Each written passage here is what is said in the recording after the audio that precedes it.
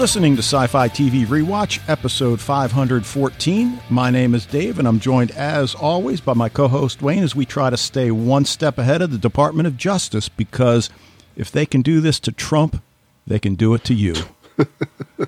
I know, he's being totally railroaded. He's so completely innocent, and obviously so. I'm sorry. It's like the level of stupidity coming from supporters of Trump is positively breathtaking. Yeah. Alternative facts. I love that phrase, alternative facts. Well, it's not the same as Hillary. You know, why isn't she indicted? Well, because it's not the same as Hillary. Yeah. Well, what about Hunter's laptop? Well, Biden's garage. It's like, I heard Jim Jordan seriously tell Dana Bash, and her response was, that doesn't make any sense. It's like, well, he had him in a bathroom doors lock. What about a garage where the garage door goes up and down? Like, okay. How about this? He's not supposed to have them at all. And when the government says, can we very kindly have our classified documents back, you're supposed to say yes and give them back. But let me return to the garage door. My garage door locks. I'm pretty sure the sitting president of the United States has a house in which the garage doors lock. Maybe I'm crazy about that, but anyway. Well, it's also the I think a lot of these things, it's like the level of classification, like a lot of the stuff that some of these guys, like even Mike Pence, he had stuff, but it's because they'll have like a whole binder full of stuff, and maybe there's like one or two classified pages in there that you wouldn't necessarily even know that, right? So you have this binder of stuff in your files, and in there's some classified stuff, and the government says, hey, you got classified stuff, and most people are like, oh, shit, sorry, here, take it back. Or Biden and Pence both going, hey, I looked through my stuff. It started getting worried. I went and looked through stuff, found I had some classified documents. Here you go. Instead of like, oh, I got classified documents, F you, I'm keeping them. Yeah. What are you going to do? Well, and I guess because we do have an international audience, granted, most of our listeners are in the United States, but certainly all three of our listeners that provide feedback on a weekly basis are from Europe. And the argument that, well, you're indicting a former president, how is that going to look, to the rest of the world? It's going to look like nobody's above the law. And real Every quickly, other country does it. Scotland's doing it right now. Well, wait a minute. They just arrested their former prime minister. So, like, yeah, but Europe's a third world continent. According to, so again, just for our, listeners out there that maybe aren't up on things, just real quickly, and I'll be brief here. So, I believe it was 2018, and Trump is in office. He tries to extort President Zelensky by threatening to withhold aid that had already been allocated for their military I forgot about that. In return for him digging up dirt on Biden. Probably a crime, but as the Republicans pointed out, well, you can't indict a sitting president. All right, fine. What can we do? We can try to impeach him, even though it was fruitless. Well, you really shouldn't impeach him because he's running for president, and we should let the people decide. Okay, well, the people decide overwhelmingly we don't want Trump. Well, yeah, but the election was stolen.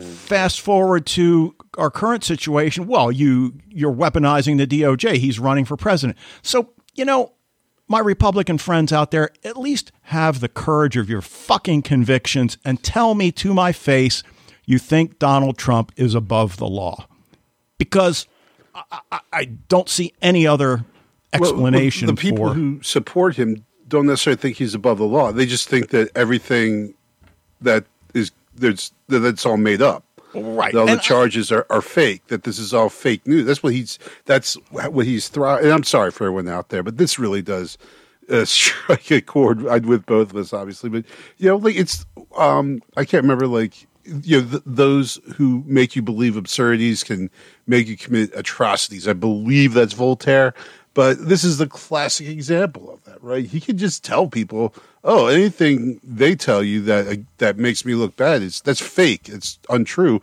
But anything I tell you, no matter how absolutely ludicrous it is completely the truth." And people buy that. Their distrust of the government is so deep that they believe this freaking guy, like a guy who's some some rich daddy's son from New York. They think he's with them, and some poor farmer in Oklahoma or Alabama thinks that Donald Trump gives two shits about them.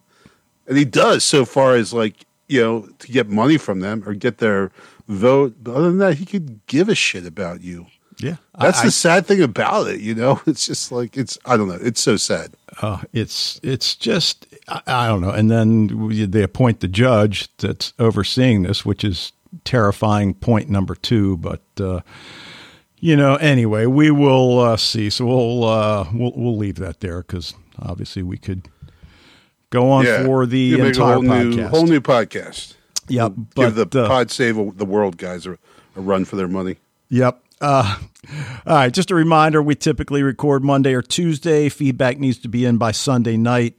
Audio feedback has a 6-minute time limit for now. If you want to contact us, sci-fi TV rewatch at gmail.com is the way you can do that. Check out the Facebook group if you haven't already. All right, so what I was going to say in the what I'm watching, I was going to use my rant in that section that I'm watching the. No, too late for that. Yeah. But I'm watching another Scandinavian series, Swedish crime drama, Murder in Sweden, which is basically how Amazon Prime Video has retitled it. And I think I've mentioned this before, that Amazon does this frequently. The title of the show is actually Maria Wern, W-E-R-N, which is the name of the lead detective. And another thing that Prime Video does, and I really should also blame it on PBS because it's, I get PBS through Amazon, and I'm never sure who to blame for things like this. But, on Prime, it says season 1. Well, it's actually seasons 4 and 5 on this series. So regardless, I went down and I've got a good tip that I'll bring up next week because I'm already taking a lot of time. But single mother driven by the desire to solve the crime no matter the cost. And like so many, as I was saying to my wife, and she's like, yeah, you're right. Attractive female detective, wild hair, black jeans, sweaters, just a great detective. Sometimes she has kids, sometimes not. This one, she does have 2 children at home, but it's really good. And I'll go into more detail, but I found an app called Hoopla that I thought when they said, sign up, I'm like, oh, okay, I don't really want to sign up. And then it was like, at the end, all they wanted was my library card and an email.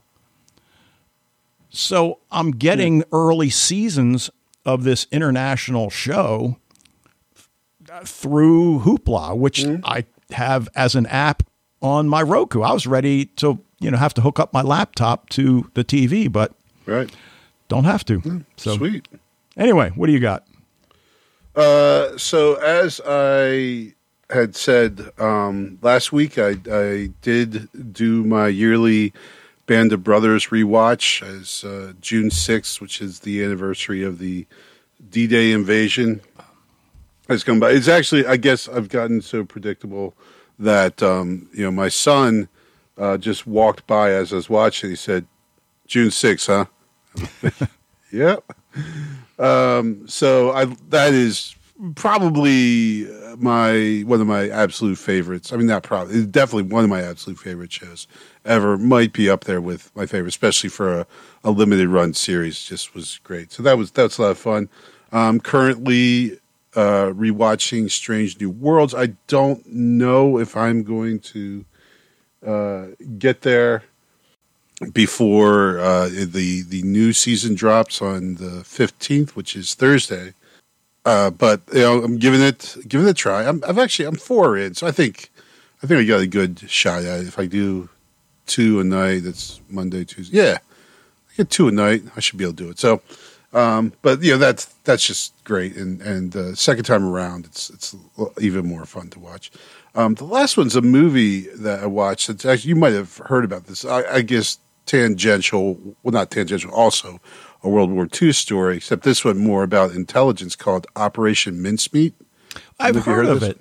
Yeah. It was really good. I actually had read a book about this where the British, I don't know what it was, MI5, maybe MI6, MI something, took a corpse and dressed it up in a to deceive the Germans. Yeah. Dressed up in the British officer's uniform, handcuffed a suitcase to his arm with fake plans for the invasion of it was not for the Normandy invasion. For some reason, as I remembered reading the book, I thought it was, but it's invading southern Italy.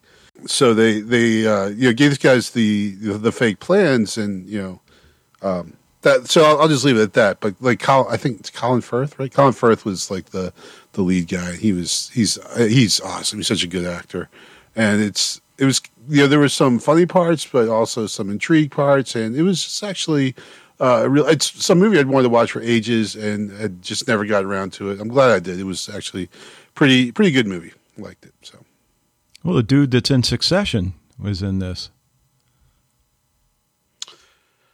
Oh, Shiv's husband. Oh yes, yeah. Right. Yeah, so, that dude. Whatever his name is. Mick something last name. Yeah, McFadden. Yes. Yeah.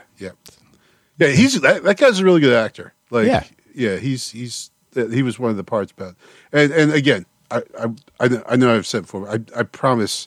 Don't be mad at me that I'm just putting Succession on hold for right now. It didn't necessarily grab me right out of the gate, but understand that it is wildly popular. Loads of people are talking about it. So obviously something happened there, and it gets better. So I trust the process.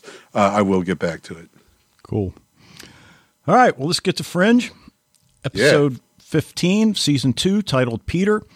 Written by members of the A-Team, J.H. Wyman, Jeff Pinkner, Akiva Goldman, Josh Singer wrote the story. Teleplay by Wyman, Pinkner, and Singer. Directed by David Straighten, who directed a bunch of episodes of Dollhouse, Hemlock Grove, Grimm, Agents of S.H.I.E.L.D. And this one aired April 1st, 2010. So as we said last week, there was a 2-month gap in between the bombshell that's dropped at Olivia's lap and Walter coming to her apartment and confronting her. What'd you think of the alternate title sequence? Loved it. Yeah. The Tron title sequence? Yeah, it's great. And they even had like kind of 80s synthesizer music and everything. I mean, we just so you know, like right from the start, that this is going to be a different episode. Yeah. I'm not going to put any bones about it. This was a freaking amazing episode. Yeah. I'd have to be a moron to say otherwise. It was just incredible. Probably the best of the series so far. But yeah, like even how they just started off, just setting that tone that takes to understand that, that this is a different time. Because, it's we see Walter in 1985, 84. Well, I think the opening scene is 83, but then I think they say 85 later. Okay. This isn't our Walter, right? I mean, this is our Walter, but this is Walter a long, time ago, which is, I guess, 20 some years ago.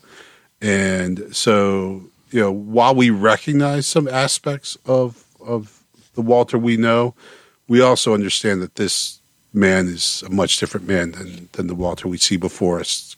Yeah, and it's the Walter that we've speculated about time and again, what he was like back then, before St. Clair, before the lab accident, before having sections of his brain removed, and we only speculated. So we get a lot of that. We'll talk about that in a few minutes. Orla Brady, the Irish actress that plays Elizabeth Bishop. And again, I have to go back to, all right, granted, she's a recurring character. I forget how many episodes she's going to be in. It's a few. But Anna Torv and John Noble, both Australian. So, I don't know what that's all about, but I like it. Love her accent. But you mentioned Walter, and one of the things that jumps out at me right away in my notes is that saying that he brings up no limitations, no boundaries. And he's telling the military that in that opening scene with the, U.S. Army Research HQ. And, he's showing them the flip phone. And, which watching now are like, really? Well, but for 83, that was pretty good. I know. Exactly. It was a lot more impressive back in 2010. I think. Right. And what we learn is, okay, it doesn't work. So he's really only copied it visually to this point. At least that's my understanding. It might work, but you need like more than one. Yeah, right. To work. And cell towers and whatever. Yeah. But yeah, you need a network, right? I'm a little surprised that when he tells the generals that this technology actually came from an alternate universe, they're like, oh, okay. So did you go there? Like, no, not yet. Yeah, that was pretty wild for sure. Right. And, he shows them the alternate New York City with its Empire State Building. And then, of course, the Zeppelins flying past is obviously a really cool visual. But it also brings up a couple of nitpicks that I have. And I'm like you. I thought this was just a great episode. I'm not ready to ask you whether you're going to assign a plus to this one. I'm not sure I'm going to. But I get him taking them up and showing them the Empire State Building because, they're on the Empire State Building, I assume, but I'm not sure exactly. But I guess what I'm getting at is when he shows, when he looks through his window and he sees Walter's lab in the other universe, then are we to understand that alternate or Walternate, his lab is in exactly the same building? Yes. In exactly right. Okay. Yeah. Because you even see like he has to, when Walternate goes to a different part of his lab, Walter needs to like actually angle the window so we can see where he's going and what he's doing. So we get back to that thing, no limitations, no boundaries, because we've talked many times with many of the shows we cover on the podcast about, the responsibilities that scientists have for their work. And I think what's so fascinating about this Walter that we see from 25 years prior is that on the one hand, he does seem to be, I don't want to say out of control, but I think Nina Sharp would argue that, yeah, Walter, you are a little bit out of control. And certainly Carla would argue that. But then we see him with young Peter. And I don't know, it's like you can't fake that kind of tenderness that he has for his son. And somebody might say, well, but Peter's been sick his whole life. Okay, but this is a scientist who, on the one hand, is so focused on his work that he doesn't really care about the ramifications for what might happen to the rest of the universe, rest of the world. And yet we see him how he is with his son. So I don't know. I found that fascinating. I don't know that. Well, yeah, I think it's just mostly like he, it's almost like Greek tragedy, how everything, like his intentions are not to go and steal Peter, though we assume the whole episode, like, well, he's going to steal Peter, right? We already know Peter's here, so clearly Walter popped over to the other place, grabbed the kid, brought him back so he could have his son back. But that's not what happened at all. And it's just a series of events that his intention which again, like as they say, the road to hell is lined with good intentions. Like his intention is just I'm going to pop over. I'm going to leave the medicine for Peter and then pop on back and everything will be good to go. Right.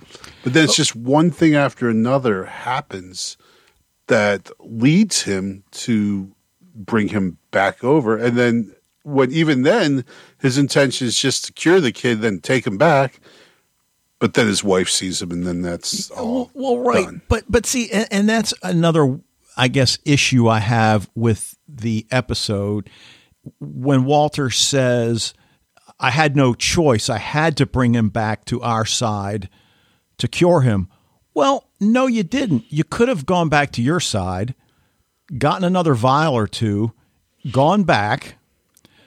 Maybe met your alternate self. Now, granted, I understand that there are issues involved there, but you had other options. You didn't have to do that. You didn't have to bring him back. Yeah, well, I think he was probably trying to mitigate the damage of like opening up this portal, which he understands. Even though he still does it, he understands that this is not a great thing. 100%. Well, yeah, but you're opening it the same number of times, right? True. No matter how you do it. So, yeah.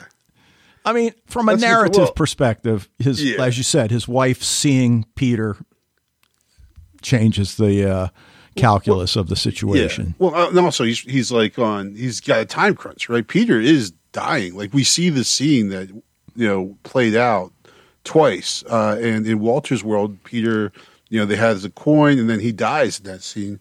We see the same scene being played out in the alternate universe, except now it's with his mother.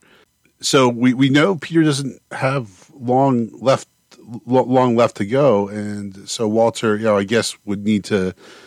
The most expedient thing is for him to, get him, bring him back, and get him the medicine quickly back in his lab. Yeah, and I understand that, and he's already there.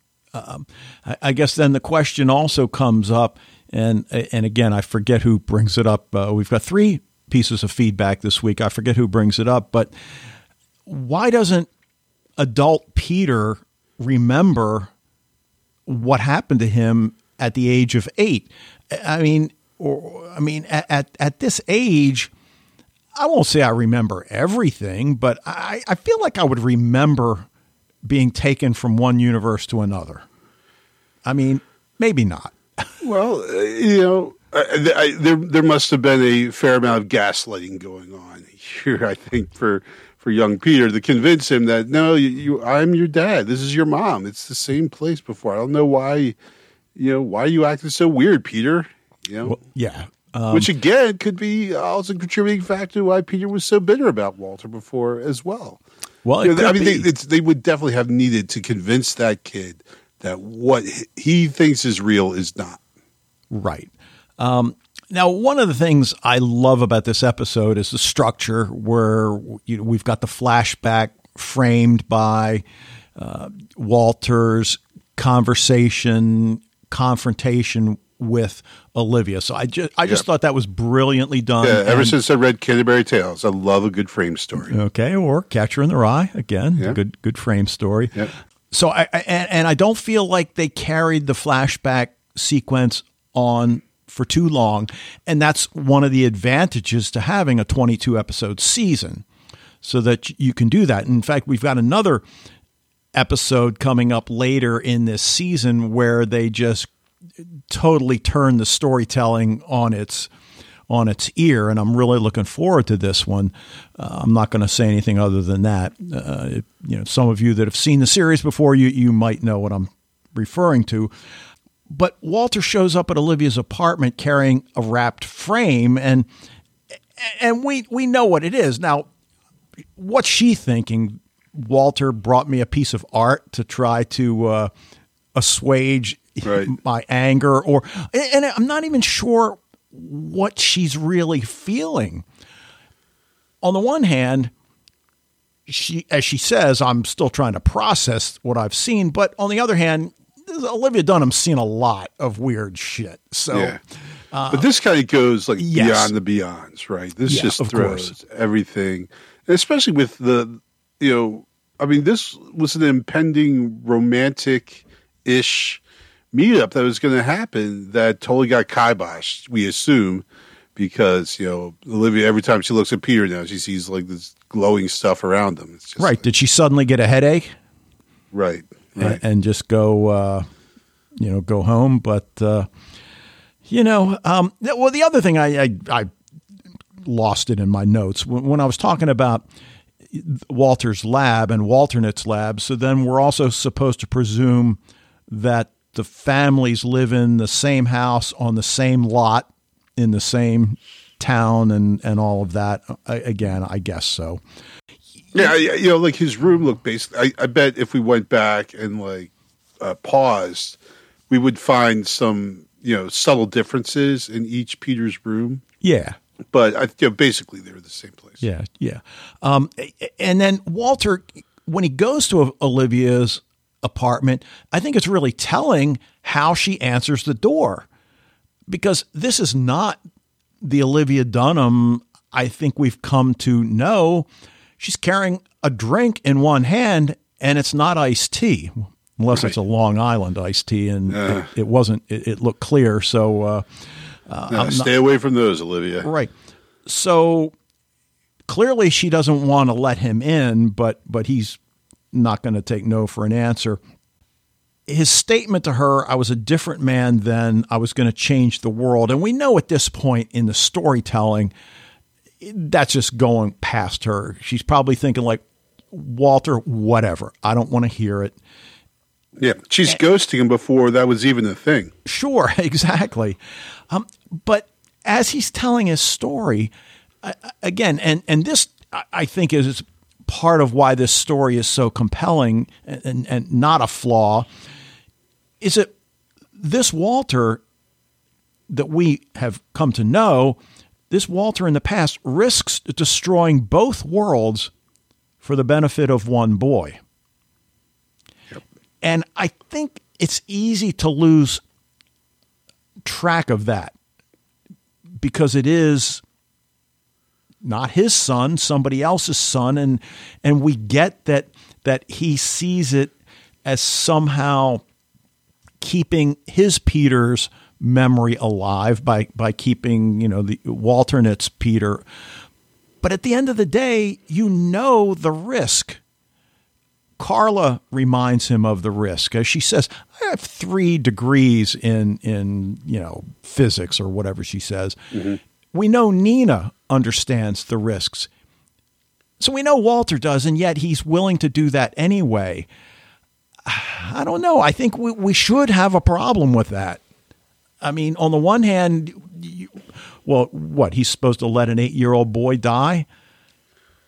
Sometimes. Well, yes. Well, especially when it's like not his son, but it like is his son, and we see, this guy claims to be a god, right? To Dr. Warren. He's like, there's a god here, but it's not yours, sister.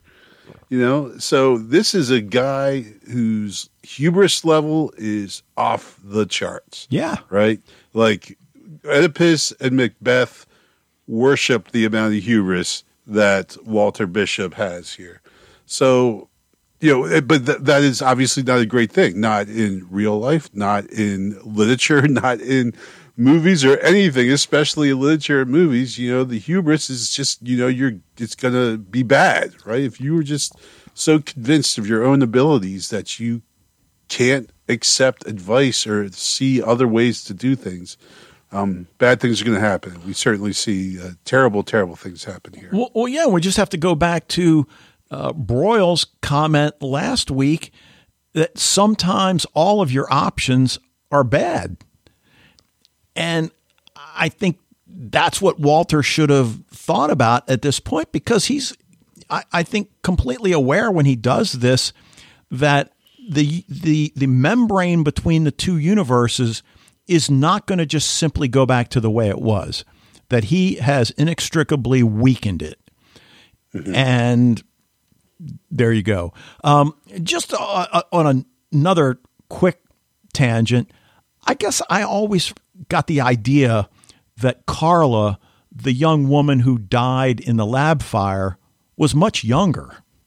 Like, I figured, okay, it must be a lab assistant who's like 21 or 22. And I'm not saying that because, that Walter was having an affair or anything like that, because it doesn't seem to be the case that the relationship here. But Carla Warren is I much older than I guess I'd remembered. So again, not that it matters. Just now, do we? I know we heard about the fire before. Do we know that Carla Warren is the person who dies in the fire? Yes. Okay. Yeah, and we meet her mother. I forget what her mother's name, but that's right, Warren. Yeah. Okay.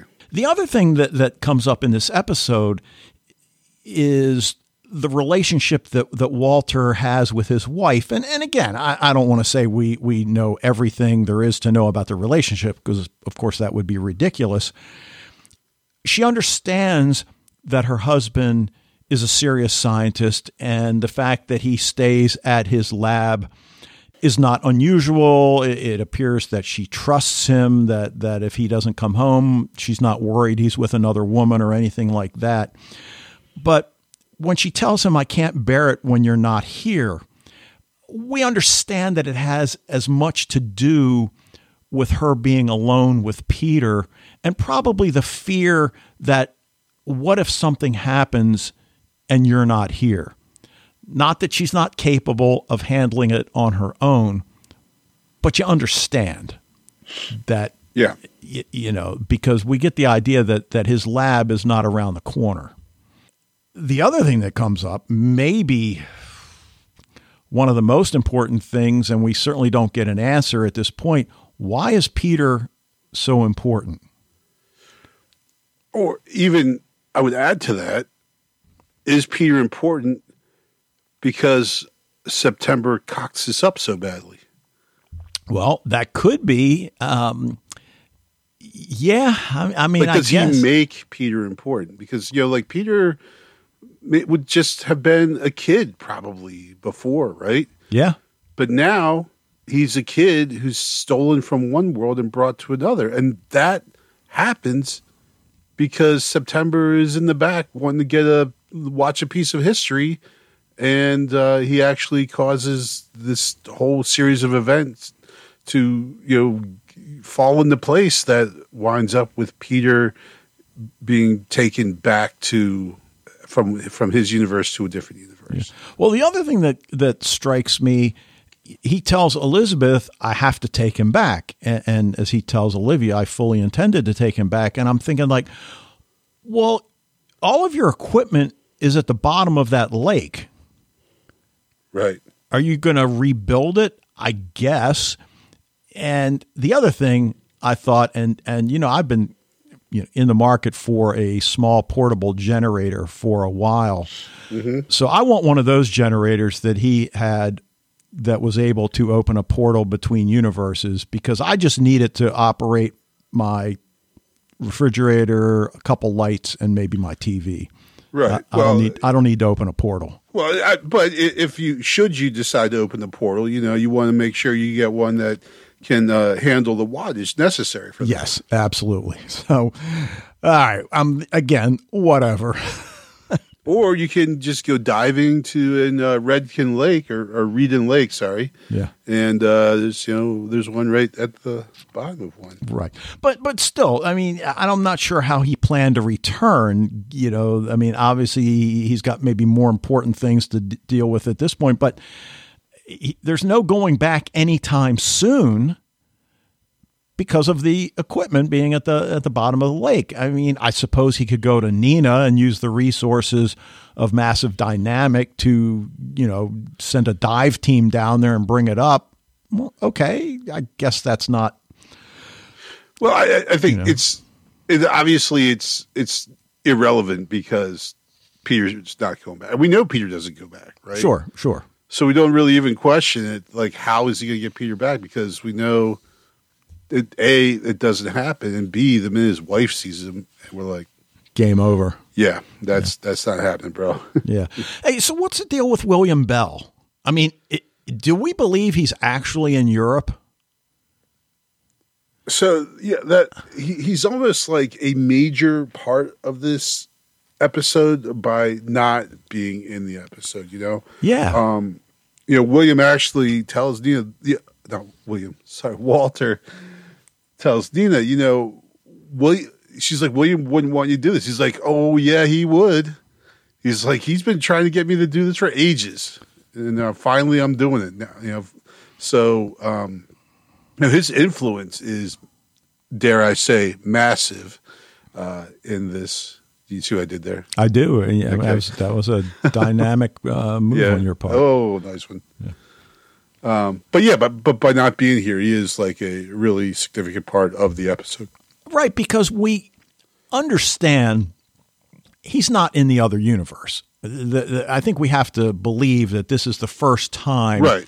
Well, they tell us gone over there. Time. Right. But on the other hand, William Bell couldn't be bothered to come back for a few hours for his friend's funeral. Oh, he's looking for funding. And the funding is going to dry up if he's not there for a few.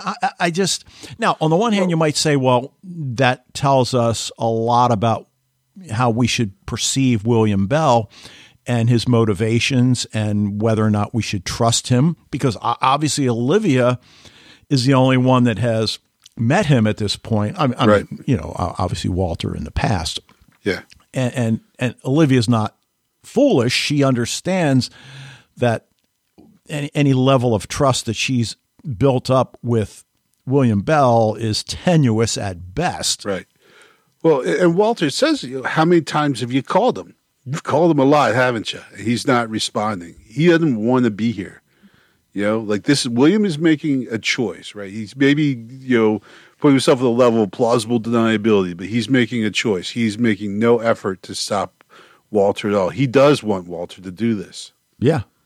Now, bad decision on Walter's part to show Elizabeth the other Peter. I mean, I don't know what you gain by that, really. I mean, it doesn't make it easier for her to get over. She's unexpectedly there, right? She shows up at his lab.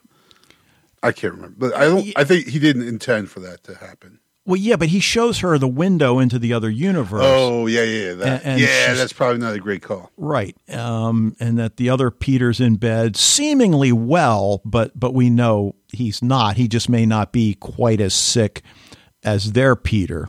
Because, we know Walter Walternet's working on a cure as well. And you want, she needs to move on. Well, we see Walternet working on his version of the cure, and then we see the Observer. So are the Observers traveling between universes? I just remember what I was saying. Like, so Walter's wife, Elizabeth, right? Elizabeth, if she needs to move on, right? Sure. She needs to process this.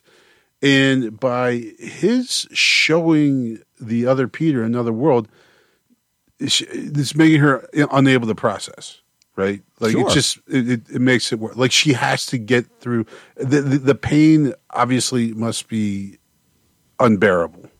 The losing a child. I can't even imagine. But this Band-Aid he tries to provide her is just it's like.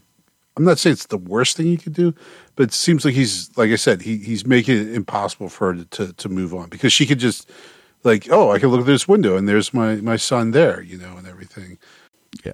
Now, getting back to the Observer, Walternet clearly sees him. Has he seen him before? Do they have, some sort of a relationship?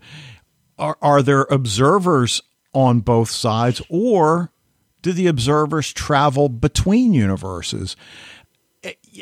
Again, it's one of those things that I kind of remember, but I don't. But I think it's safe to say at this point, my guess would be there's only one set of observers that are able to travel between the two universes. Yeah, I don't think you need to guess at all, because September is in Walternet's world, and then he's there to pull Walter and Peter out of Reedon Lake. Right, unless it's a different September. I think you're right. But I think it's a guy who but he understands the importance of the boy. Like I think it's fairly clearly. I think it's the same. I mean, yeah, you're right. It could be. I'm pretty sure. Okay. It would even at the time. I must have understood that it was just the same guy who's rescuing Peter because of Peter's importance, right? And that was the thing that the September that we saw distracting Walter in the first place knows. Back to the Future starring Eric Stoltz. Is that blasphemy or? No, that is a significant what if. Eric Stoltz actually started filming Back to the Future. Oh, I don't think I knew that. Yeah, he was Marty McFly. And they filmed, I think, even for like maybe a month. And then they were like, nah, this isn't working out, I guess his Marty had a little too much gravitas. Oh, okay. To him, so they canned him and brought in Michael J. Fox, and the rest is history. Yeah, wow. Eric Stoltz was totally supposed to be Marty McFly. Okay, that was actually the first CD that we ever bought, and the soundtrack for Some Kind of Wonderful. Which was an Eric Stoltz movie, and I did the whole thing where I came home, had the CD wrapped up, give it to my wife, and she's like, "All right, what is this? We don't have a CD player." Yes, we do. Why would I give you this if we didn't have a CD player? But my first one was "It Takes a Nation of Millions to Hold Us Back" by Public Enemy. Oh, okay. First CD that I bought. Okay, yeah. I think I like yours a little better, but. Yeah, the Some Kind of Wonderful soundtracks. That's a darn fine soundtrack. Yeah. But the observers exit the movie theater. The boy is significant. September's told to restore balance. He'll have the opportunity to fix this. And okay, so we're not exactly sure what that means, how he's going to fix it or anything like that. But the other thing that I found fascinating is that we learned that Walter's been lying to the military about a wormhole possibility, and so that they would continue to get funding. Well, but why would you tell them? Like, if you tell the military that, they're going to be like, "Oh, we're going to weaponize that for sure." Yeah. Oh, it's funny. I'm in this mood lately that there's some shows that I want to just go and watch the series finale. And Lost is one of them. It's been a long time since I've seen it, but I watched the. You want to rewatch the Lost series finale? Come on, dude! Out of any episode out of Lost, you could pick. That's the one you want to watch. That is because I want to. Oh Lord, man! Well, anyway, You're I watched. All right, I watched the Continuum finale. Ooh. And that's where they're trying to open a wormhole for the army from the other side to come pouring through. So, like you said, anytime you tell the military, hey, we can open a portal to another world. And again, within the Fringe story, that does seem to be what is going on once we're back in the present, that, somebody on the other side, because of the deteriorating conditions over there, wants to come over to the prime world, our world. And, we don't know what they want to do yet, but certainly that is, what's happening here. And as you said, at this point, you certainly understand that is a good decision. I think Walter makes to not let the military know that it is possible. But then poor Dr. Warren, she understands the implications of what Walter is going to do. And she quotes Oppenheimer, which again, it's just such a profound quote. I am become death, destroyer of worlds. And Walter's reaction, don't quote Oppenheimer to me. Why? Because he's right. And that this is literally what you're about to do. Oppenheimer was only going to possibly destroy one world. Walter Bishop, you're potentially going to destroy two. Yeah. Or more. I mean, this is the multiverse, so we don't know how many. Yeah, well, and we have already seen in the last episode, we've seen the consequences of what Walter's doing. Sure. People being merged to other people. with like 2 heads and 4 arms and legs, and buildings replacing other buildings, and the human cost already is getting pretty high for Walter to save one boy. Yeah. Yeah. And okay, fine. William Bell cares more about money and prestige rather than science. All right, maybe he does. But I think if you're going to build a corporation like Massive Dynamic, you need the scientific mind of somebody like Walter Bishop and perhaps the business acumen of somebody like William Bell. And of course, William Bell, has to have a certain level of scientific knowledge, which I'm sure he does possess, but perhaps not the genius level that we see with Walter Bishop. So, that's certainly interesting. We see what happened to Nina's arm. Yep. So we're not sure how long it takes before she gets the bionic arm that we see her with now. I suspect that it's probably a few years down the road, but it's Massive Dynamic, so you never know. But it's Massive Dynamic in like 1985, so... Yeah, well, I mean, like that iteration that she has now could be, different. And it was like weird because her arm is like there, but it's like not there, right? Yeah, like it's like glowing like Peter was. The other thing that I missed the first couple times I watched it, and I was waiting for a reaction that never came. Our Walter is on the other side, and he wants to take Walternate's Peter, back with him. Elizabeth surprises them in his bedroom, and then he tells her, "I need you not to doubt me." Mm-hmm. And then he calls her Liz. Now, we know her name's Elizabeth, but that doesn't mean that everybody named Elizabeth is called that Liz. This Walter refers to his wife by the same nickname that he does. Right. And I kept waiting for her to react like, "You never call me Liz. Where did that come from?" Because young Peter eventually recognizes the fact that you're not my father. Yeah, it doesn't take him long to figure it out. So, though we know Peter's a smart cookie. Yeah. But again, as you said earlier in the discussion, obviously a certain amount of gaslighting has to take place to explain, because he's too old otherwise. I mean, again, I don't know what you tell him. I mean, he knows, sick, what, you're just having a fever. Everything's good. Right. And again, like, I'm sure you're like me, I don't really remember, but that sounds about as plausible as anything. Something like, when I was a kid, people flew Zeppelins around. Yeah. How come there's no Zeppelins flying around anymore? You figure that'd be something you would remember, Yeah. Well, one would think. So here's another thing that I'm thinking of, Dave. So this actually might even go in support of Walter and what he did, because this isn't something they consider in the show, but this is something I thought is like, okay, our Walter Bishop figured out how to not only see the other side, but also to travel from one side to the other. How long would it be before Walter figures out that same thing? Right. Sure. Right.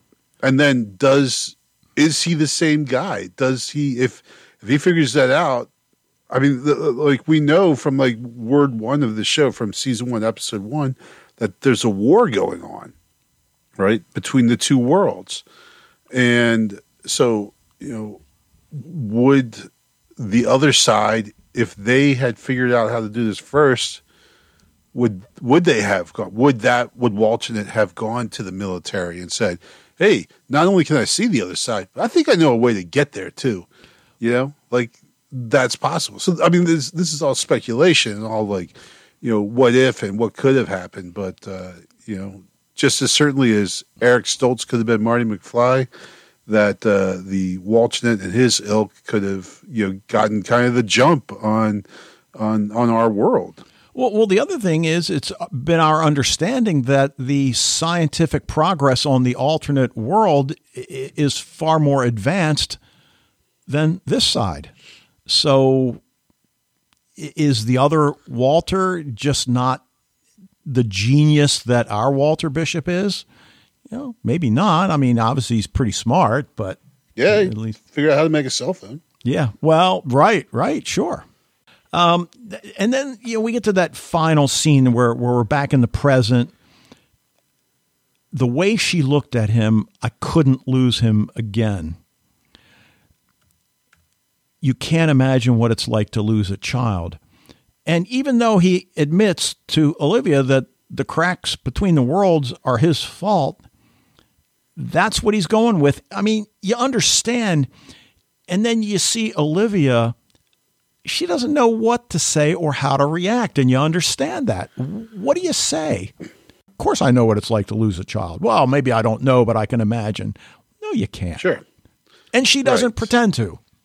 Right. And on the other hand, she's super pissed at Walter because she probably has this narrative in her head already as to why Peter from the other world is here and what devious things Walter had done.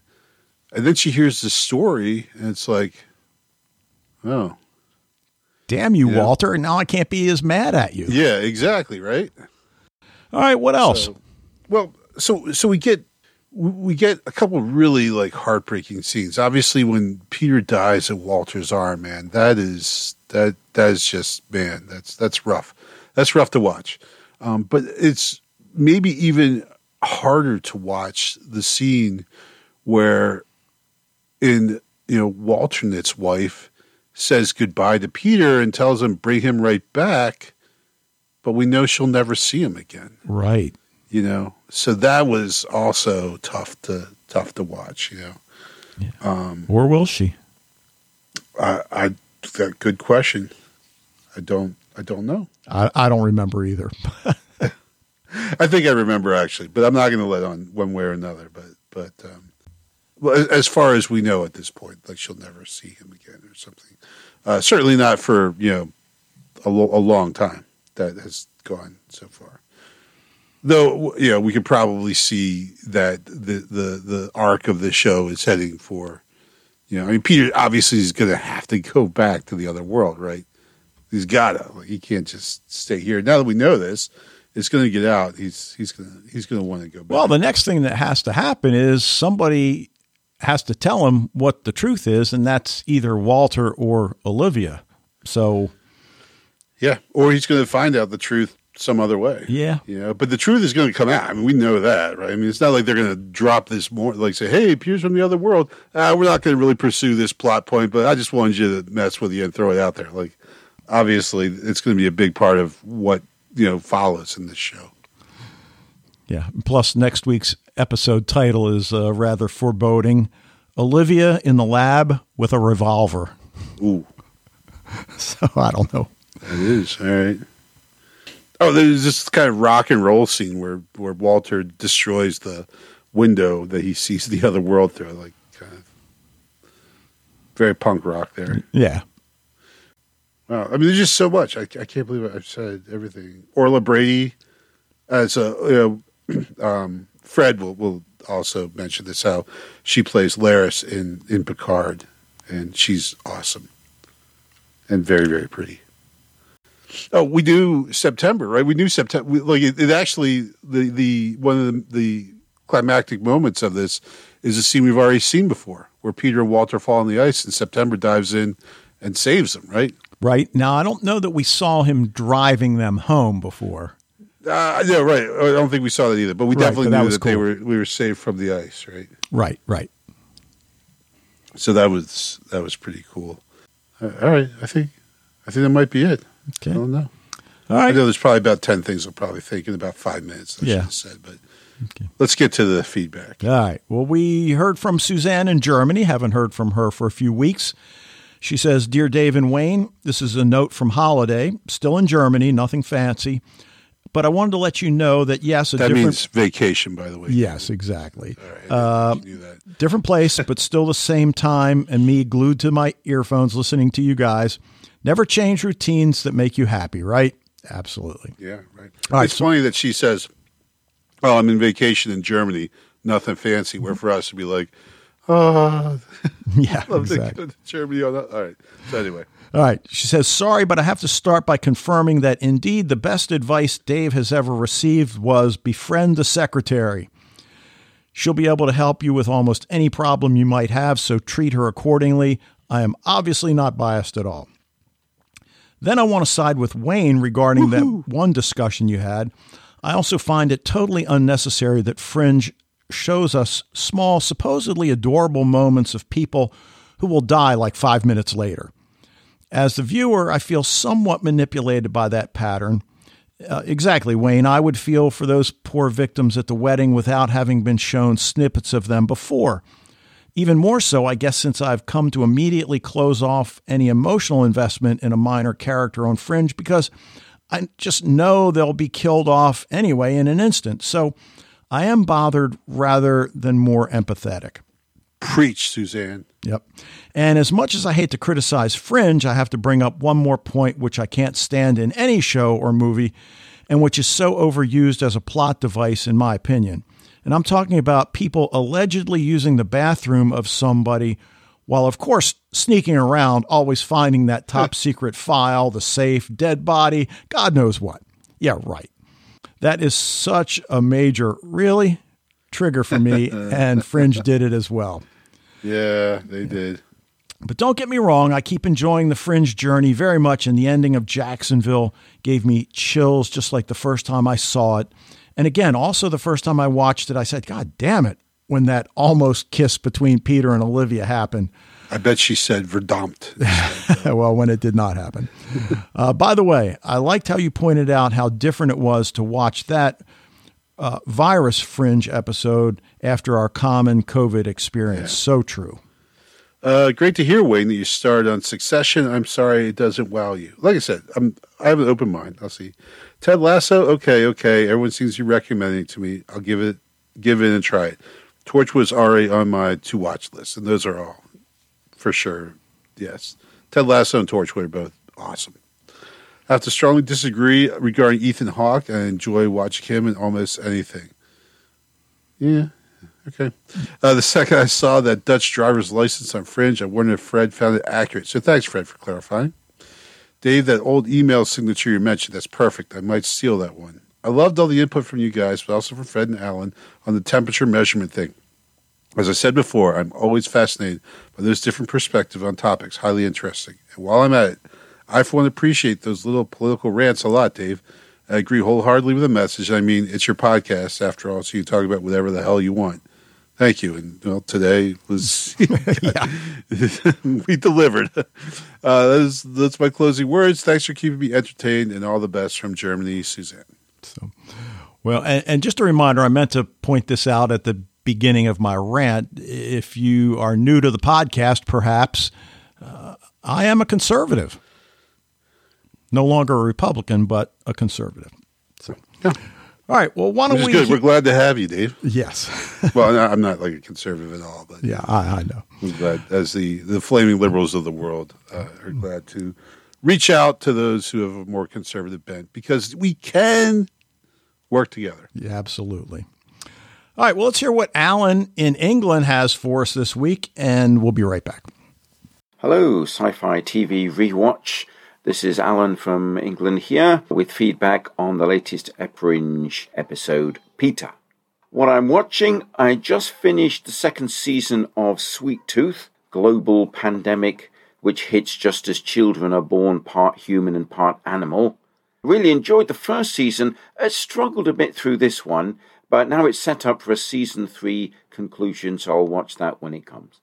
Also just finished the final season of Rain, that Scandinavian sci-fi drama, another global pandemic, which was unleashed with the rain, but now it either never rains, unlike Wyndon, or the rain isn't a problem anymore. Anyway, that is now resolved. Halfway through Brave New World, the book, which now, of course, I can't help comparing to both the TV series, and indeed also comparing to 1984. To Fringe, Season 2, Episode 16, Peter. The previously on Fringe launches us straight into the mystery of Peter, and the floating location letters are a different metallic kind of font, telling us that we're in 1985. I was puzzled by the picture of what I thought was George W. Bush until I realized it was actually his father, Vice President Bush, next to President Ronald Reagan. That's some makeup job on John Noble as a much younger Walter, and even before the advent of digital de-aging. Is this the first time we see Dr. Carla Warren, and is this the assistant that perished? Love the altered title sequence in full 8-bit 1980s style, referring to cloning and stealth technology and other things which, at that point, would have been in the future. Not to mention the infamous cold fusion. Back in the modern day, Walter's in the doghouse with Olivia, who is not happy. Back in the 80s, Walternate is trying to find the same cure that Walter needs. Back home, there was a great bit where the younger Walter appears to easily run up the stairs. I mean, makeup is one thing, but acting 25 years younger is something else. Really impressive job. It makes you wonder how much John Noble has been emphasizing his older age through the whole rest of the series. Young Peter looks so much like his older version, it makes you wonder if the casting was done by the same people as Dark. Alas, this Peter soon passes. Actually, it's only on this third rewatch that I noticed he actually passed right away in front of our eyes, as opposed to just some time between that scene and the burial. It's actually quite moving, really, as is the conversation afterwards, when Walter is trying to comfort Elizabeth by showing the alternate Peter living on. At last we have the meaning of what the observers were discussing in that episode August, where one of them said somehow they'd made a mistake and contributed to the loss of Peter. As we see, Walternate misses signs of a cure because he's distracted by an observer, although why he's actually turned up there, I have no idea. I'd noted they were back in the year that Back to the Future came out, before they indeed show the observers coming out of the movie theatre, albeit with Eric Stoltz, who had actually been picked for and filmed some of that part before then Michael J. Fox took over. Walter tries to improve on his window with a full wormhole, much to Carla's disapproval. I think if she'd focused on the material risk to the universes rather than the religious angle, she might have made more impact and made him think again. Now we see revealed the origin of Nina's hand injury, as is the full explanation of Walter's saving that Peter, because he's forced into a rescue abduction to save him because his formula's damaged. We also see the observers save them from the ice, explaining yet another mystery. Elizabeth taking to the other Peter reminds me a lot of Dark's Inez taking care of Mittel, except, if anything, it's even more complicated. Then, a bit like near the end of that movie Inception, we realize we are still one level down when we return to see that this has been Walter's retelling of the events to Olivia. So many excellent reveals and explanations in this episode of things previously hinted at. Another awesome episode. Take care. Alan from England. Alan brings up that series The Rain, which is a Danish post-apocalyptic story that I'm sure I've mentioned before. I think you said you haven't seen it, right? I have not. Okay. It follows a group of young people trying to unravel this evolving mystery of the pandemic that has hit, their little, part of Europe. I can't remember if you ever learned how widespread the pandemic is, but it was pretty good. I think it went for 3 seasons, and they were like 8-episode seasons, maybe even 6, but it was pretty good. I enjoyed it a lot. So cool. Other than that, I think we've pretty much talked about everything else Alan said. So unless you got something. Well, I mean, the de-aging, and Fred will talk about that as well. I don't believe they use CGI to do it. I think they just would use good old-fashioned makeup and wigs and stuff like that. But it was very effective, right? We definitely, and of course, they only had to take him back 20 years, which isn't that, if you're being probably mid-late 60s, I would say, to mid-late 40s. That's not too bad of a jump, Right. And it's really just Walter. Just kind of brush out a wrinkle here and there, and you're good, All right, well, let's hear what Fred's got, and we'll be right back with his feedback. Hello, Dave and Wayne, and all listeners to Sci-Fi TV Rewatch. This is Fred from the Netherlands with some feedback for the Fringe episode Peter, Season 2, Episode 15, or, according to IMDb, Episode 16. First off, coming back to last week's podcast, first a little correction. I was talking about the Shannara Chronicles, but I called it Shanana Chronicles.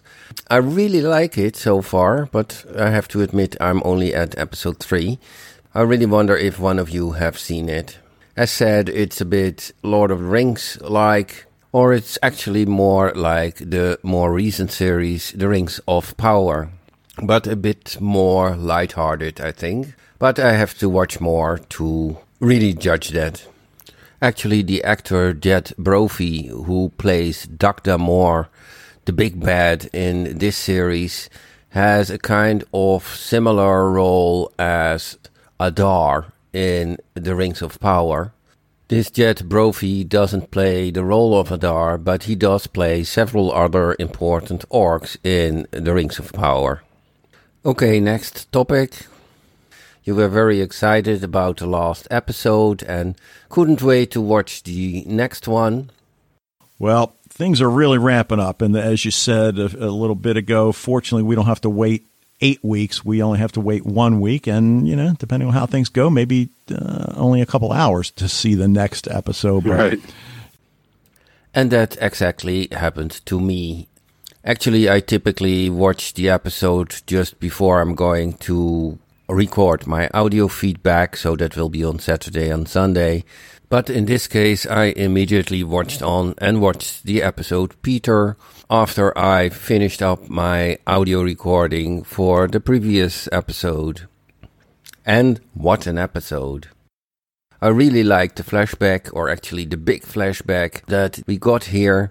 I was quite amazed that they took so much time to go flashbacking to what all happened. I liked that a lot, but I hadn't seen that coming, that they would do that. Perhaps fragments or people telling about the past, but not showing it like this, with the whole de-aging stuff, etc. Really nice. I think the de-aging of Walter and Nina Sharp went more or less well. Some scenes better and some scenes a little less, but overall nicely done for a TV series. And I said last podcast that I would call that episode Resentment, and I was really in doubt whether Olivia would want to work on with Walter. And in the beginning of this episode, of course, we see that very much. She actually doesn't want to see him, doesn't want to work with him, but eventually he still can come in and tell this story. I'm not sure if it's making it better. Great to see Orla Brady here, who plays Elizabeth Bishop. Crazy thing in IMDb is that it's said alternative Elizabeth Bishop, whereas in the flashback she also plays the, let's say, our universe Elizabeth Bishop. But whatever. I looked her up on IMDb and she will be back, even in season 3 and 4 a little bit. So, looking forward to that. And Wayne, you probably will know her as Laris in Star Trek Picard, where she plays the girlfriend of Captain Picard. Even a Romulan girlfriend. And yes, this is also a spoiler, he got a girlfriend at the end of his life. Although the path to that, as you can expect with Jean-Luc Picard, was not easy. If we are thinking back to his relationship with Beverly Crusher and with Vash, the archaeologist, it's always been difficult in his life.